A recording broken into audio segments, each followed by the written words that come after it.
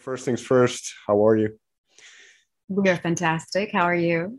I'm not too bad. Thank you for asking. So, before we get into Blood Harmony and everything you've been up to lately, I'd like to start with something else, something that I've always, in the past couple of years, found very interesting, and that is Playing for Change. And now you featured on one of those songs, The Weight by the band.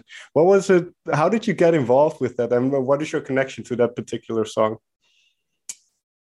That is a very good question. We were approached by Robbie Robertson's son asking us to take part. How did we meet that crew? Was it through Music Cares? It might have been through Music Cares. They definitely got in touch with us and asked us to be a part. And of course we were like, this sounds amazing. I mean, they bring in so many cool artists from around the world. They filmed them all separately. So it was very interesting to kind of play with. We played with a more like bare bones recording of the song. And then it was interesting to kind of hear what ended up happening with it, like after the fact, after they added all the people in. Yeah, because we filmed our segment. It was Venice Beach. Yep. Because right after we played a headline show in Los Angeles. Yeah. Okay. So we played a show the night before and then woke up very early in the morning, and it was really hot out on Venice Beach in Los Angeles, and we filmed our segment. It was really cool. It was an incredible experience and such an honor. Yeah, and what I love about that channel in particular is kind of the representation of music as this universal language, that it doesn't matter where you come from, what you. So it's when you started out in music, and you both started so early, were you kind of aware of what music, the power of music, so to say? Did you kind of figure that out soon? Yes and no. Yes and no. I mean, I remember from a very young age being very moved by music, and we began in the classical sphere. Sure. So the experience of playing music as a child in the orchestral, like the ensemble setting, I remember thinking that was a very powerful experience to be a part of, when it's you playing your one small part in concert with many other people and really liking that feeling of heightened connection with other people. So I think in some ways, yes, but I don't think like lyrically or understand, like having chill bumps from songs and stuff, that was like a bit later. I mean, Rebecca started, we both started at the same time when Rebecca was 3 and I was 4 years old. So really there's very few memories of not playing music. I mean, it's always been a part of our lives.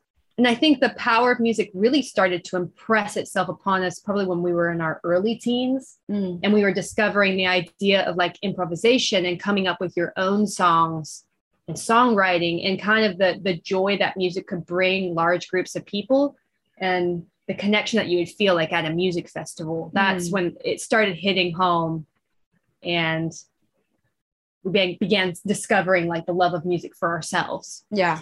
Yeah, was this the time where you discovered things like the steel guitar, the banjo, those kind of things, where initially, as you mentioned, you were classically trained? And I don't know if you even like that, because I can imagine it can be quite arduous. But once you kind of discovered your own tastes and your own instruments that you liked, is that when everything opened up?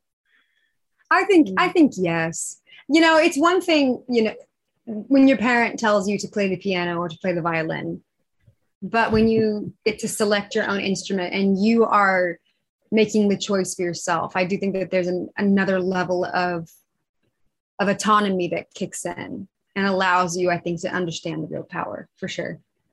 And one thing I really find interesting with all the people that I talk to, especially from the American South, is the role that choirs play. So was that a kind of an important step in if you look back to where you are now? Did that play a big role, or was that kind of, well, that's just something we did back then?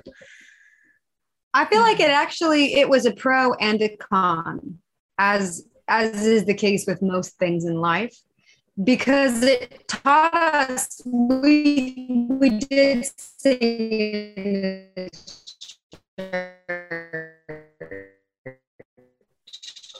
and we did sing in a choir where we had a conductor. And so we were 5 and 6 years old, and And so we one another. And that was great. But I do think of smoothening, of making us very nice. And you sang in pitch with a pretty vibrato. And it's very precise and like, you know, Disney princess. And so in that way, I think it has taken many years for me as a singer to sort of unlearn some of that initial training, that though I am grateful for it because it gave us technique and it taught us how to sing together, it did take away some of your own your personality as a singer. And so I've had to like take some time to rebuild the foundation of how I choose to sing. There's different kinds of choir, aren't there? There's like choirs that are like really, really powerful. And then there are more precise choirs. We were definitely sang in a choir that was extraordinarily complicated parts. So in that way, we did learn a lot about pitch and technique, like she was saying, but it wasn't one of those choirs that like taught you soul singing. Yeah. When did your own personality come out then? Was that with the earlier bands that you formed, or was it kind of with Larkin Poe that everything started to click? I think with Larkin Poe started to click. I think we were kind of late bloomers. Even I could say in the last few years, Okay. when we've really settled into ourselves and really settled into our own voice. And just become comfortable, because over the years, we've played for a lot of people as well. We've been like backup musicians for a lot of people, side guys, which is great. I mean, it teaches you how to play well with others, literally. And it's been great we've gotten the chance to play with a lot of legends. But at the same time, that also teaches you how to be a chameleon, not to like forge your own path. So I think back in 2017, we started our own record label. We started self-producing our albums. Started learning how to trust ourselves. And that's when it's like our like authentic selves really, really came out. Yeah, we started to have the courage to let them shine. Yeah. Yeah, that's interesting, but because what gave rise then to that confidence? Was that just as simple as growing older and growing a little bit confident in who you are in general, or is that something kind of musically that you had more experience and kind of figured out what you wanted to do? I feel like potentially it just goes hand in hand. That getting older, you care less what people think. Sure. You're not as eager to please other people. You want to please yourself more. And also I think musically, I feel like I started listening to a lot wider range of music and listening to educate myself to music in my early to mid 20s, where I was consuming, because I've always been a big music listener, but really actively consuming and also trying to understand music history.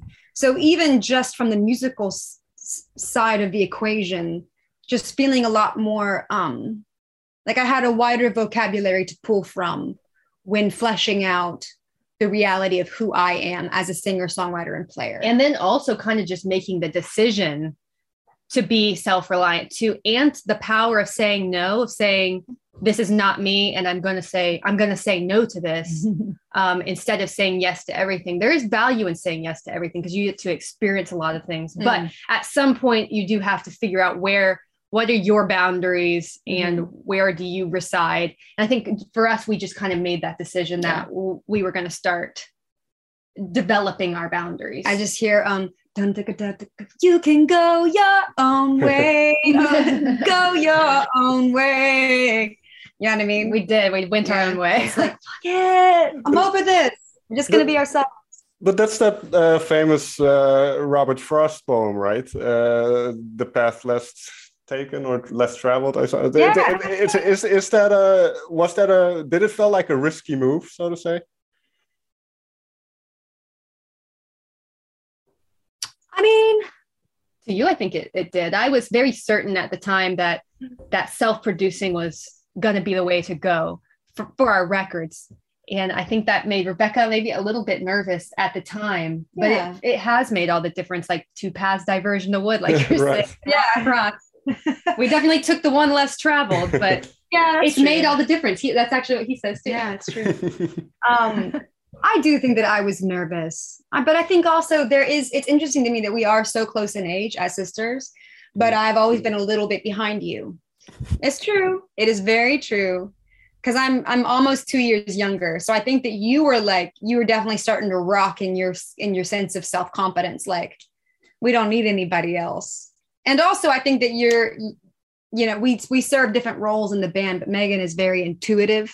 And I think Megan is willing to move a little bit slower and process things more fully. Whereas I'm like, let's go, everything all the time, very frenetic.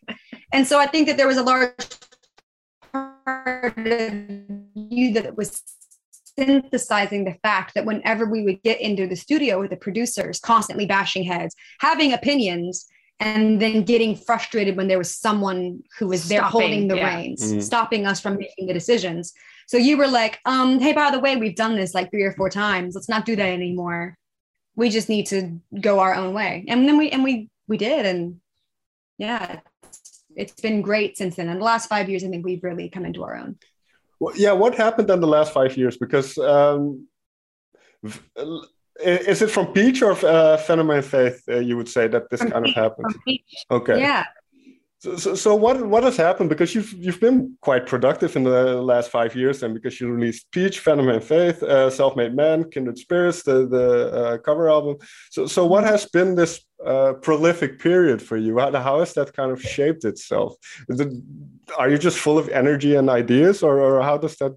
Are you very ambitious? What gives rise to that? All of the above. We're goal oriented, so we like to be moving towards something all of the time. Mm-hmm. Whether it's we've got this big tour on the horizon, or when touring went away for the year that we didn't tour, we ended up making 2 albums that year. So I think we are always wanting to have something that we're moving towards. And I mean, a lot has happened. Man, a lot has happened in the last since 2017. Yeah. And a lot of growth for us. A lot of growth. Like we've gone to selling out tours, which is something that we had not experienced before the last few years, like selling out entire tours. It's been really exciting times. So yeah, I think that energy, the energy of feeling something catch fire has inspired us to continue breathing on the flame. And I do think also it's like we're aware that, while we are lifers for music, we will always make music in some form or fashion. We will always tour in some form or fashion. We will always make music together. That life is not as long as you think it is, that life goes by very fast. I think turning 30 and 31 and 32 and 33, it's like, okay, we've experienced a lot of life and we don't have as much time as we think. So I think feeling very motivated to just make stuff happen and experience all that we can experience. Yeah, it makes sense. I'm 35 now, and the years seem to kind of race by at the moment. Yeah.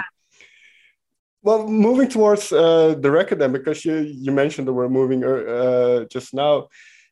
The song that interested me was Georgia Off My Mind, because you did, as you mentioned, you are ambitious. So you decided to back up things and go to Nashville, to the kind of the epicenter of the type of music that you make. So what was that decision-making process like? And how have you how do you relate to Georgia and where you're from and where you are now? Well, it is, I think... Georgia Off My Mind, I do think is a very clever song for a couple of reasons, right? Not just because it's the turn of the phrase, but also because it does have significance for our biography, for our story. Sure. We were born in Tennessee. Okay. So I think, interestingly, in coming to Nashville, it was somewhat of a homecoming. We were leaving behind, I think, a sense of facade, because particularly early in the Larkin Poe career, like the first 4 or 5 years, I think that we were casting about wildly, and we weren't comfortable digging deeper into the roots side of our musical upbringing. The fact that we did play bluegrass when we were teenagers, there was always an element of like, oh, it's just not cool. Like we want to be like a cool band. And like, it felt like something we wanted to try and distance ourselves from, that element of roots American music. And so I think in leaving Georgia and moving to Nashville, back to the state of our birth, there was almost a sense of embracing ourselves, of becoming more comfortable with, hey, actually, we really love Americana. We really love blues. We really love, roots rock and roll. We want to make exactly what we want to make and be cool, be damned, like at a certain point, just allowing ourselves to be who we is, that was exactly what we needed to do. And then fans of Ray Charles as well, or no? Oh, always. Huge fan of Ray Charles. Yeah, I think Georgia is an incredible state, and it definitely has the best state song in the entire country.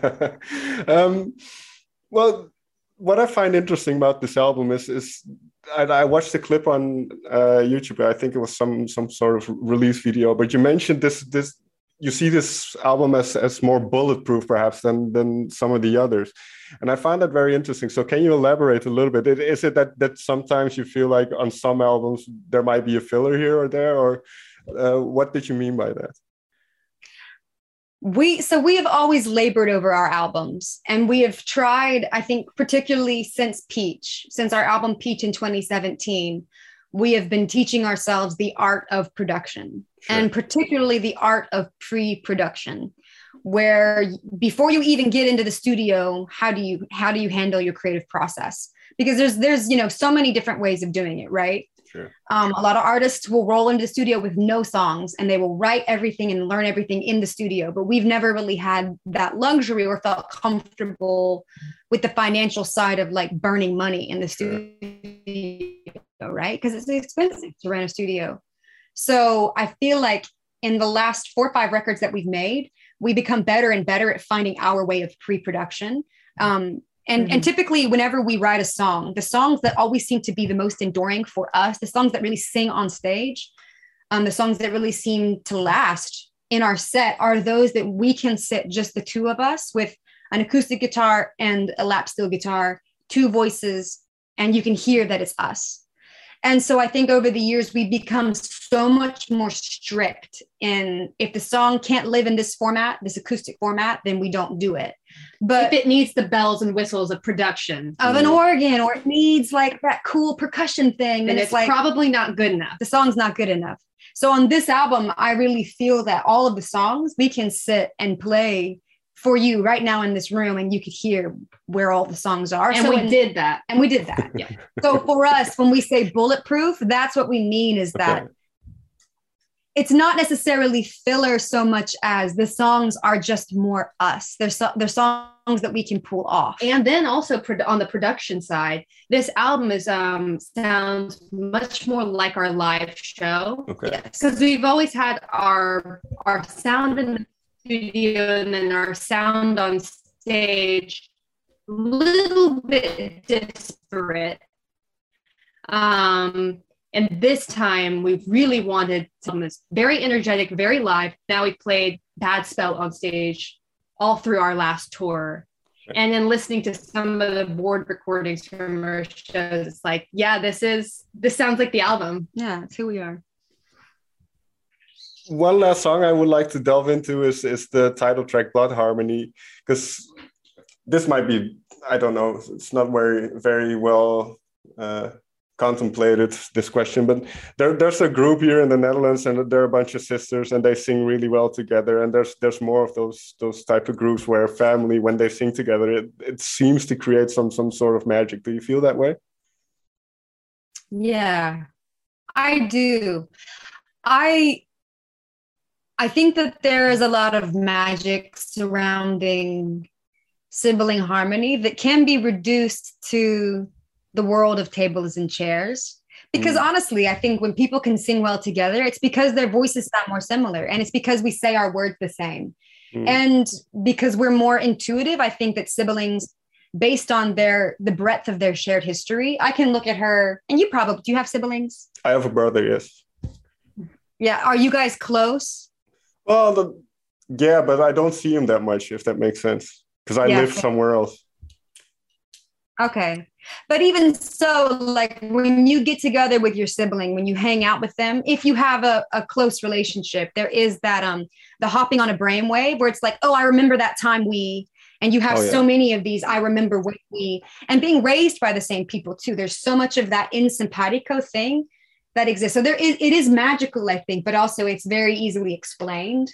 But I think for my own part, I do think that it's a bit more special than just saying the words the same. And Blood Harmony, of course, the song, the title of the album is about that sort of kinship between us, and it being unlike unlike anything else. Yeah, it's just a really special thing, and it's something we talk about a lot, and something that's very apparent in everything we do, from the music to the way that we build our whole brand, you know, our whole band, our whole like image. It's just very, it's the axis upon which everything else turns. So yeah, which is funny because I think at the outset we never thought that we were ultimately in large part selling our relationship as siblings to people, because I do think that people find it very intriguing that we are, you know, we're proper adults at this point and we still do everything together. That some people maybe can't envision doing that. Imagine how it'd be possible, because everyone knows what it feels like when you fight with a sibling.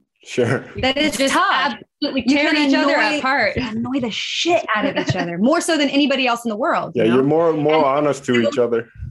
And sibling rivalry, like they're very complicated relationships. So I think the fact that we have prioritized our relationship as sisters and really put our relationship before everything else. Like if we're upset with each other, we don't make music in the same way.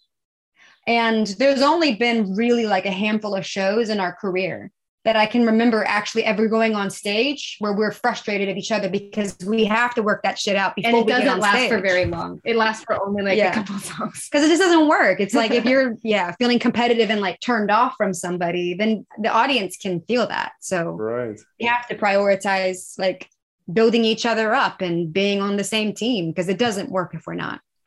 One last question then, because obviously you know each other then so well. Can you, or do you still surprise each other musically? And if so, perhaps on this record, can you give me an example of something that happened that you weren't expecting from the other? Or I certainly have the luxury of surprise, because Rebecca, like a lot of the songwriting starts with Rebecca for sure. Yeah. Like she comes up with the nugget or the idea most of the time. Like on occasion, there's a few that come from me, but most of the time she'll bring like an idea of a song, or sometimes like a fully fledged song. Like Lips as Cold as Diamonds was completely a finished song when she brought it. So I get to sometimes like listen and be like, oh, here's the song. But also I think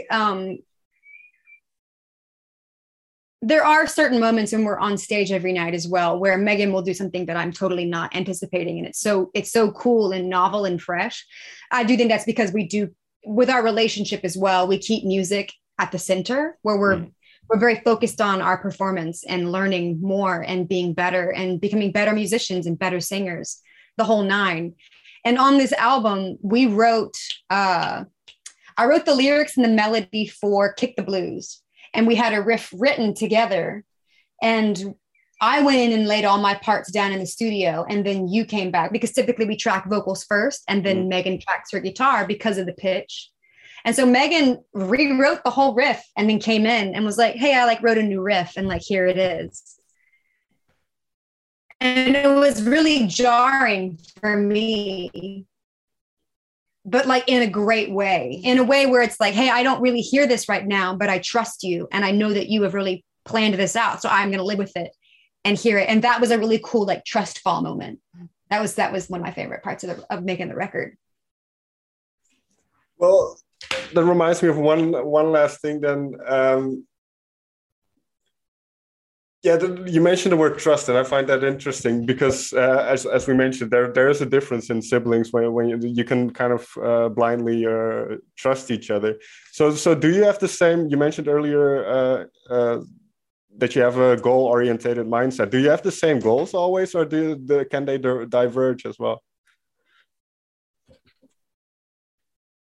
What do you think? We are very different people, and so of course there are differences, but for the big things, I think that we do have the same goal.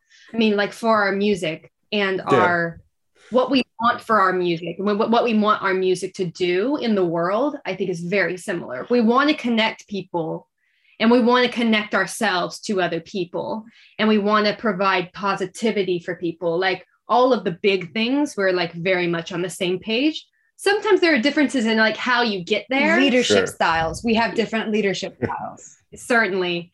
That's actually probably the biggest point of contention between you and I is we lead differently. And the fact that we are both leaders of our organization, that is always the hardest thing to sum.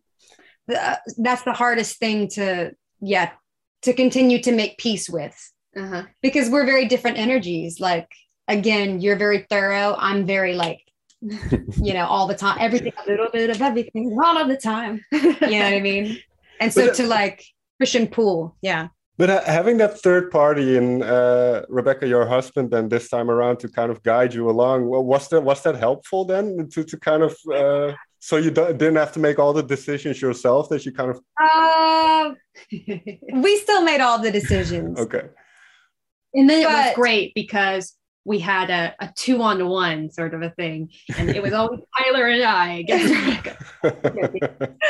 No, but I do think it was useful to have another set of ears, because if and when we disagree, and that's one thing that I really respect, people that we have worked with in the past, Tyler being a really great counterpart, and also Roger Allen Nichols, who we've made quite a few records with as well as an engineer. They're people who trust us enough to also stay hands off until there is like a disagreement between us, and then they're willing to weigh in. So I think sometimes having that third party to like be a tiebreaker, if anything, that to me that was the most interesting thing about having Tyler on, outside of the fact that Tyler is an incredible musician and he's a really good arranger as well, and he had some really great ideas. But he's very respectful. Like he is a very evolved man. He's like, you guys are so strong and I'm here to support it. And we're like, that's why, you know what I mean? Oh, that's great. Megan, Rebecca, may I thank you so much for taking the time to talk with me. Oh, it's been such a treat. I hope we cross paths with you soon.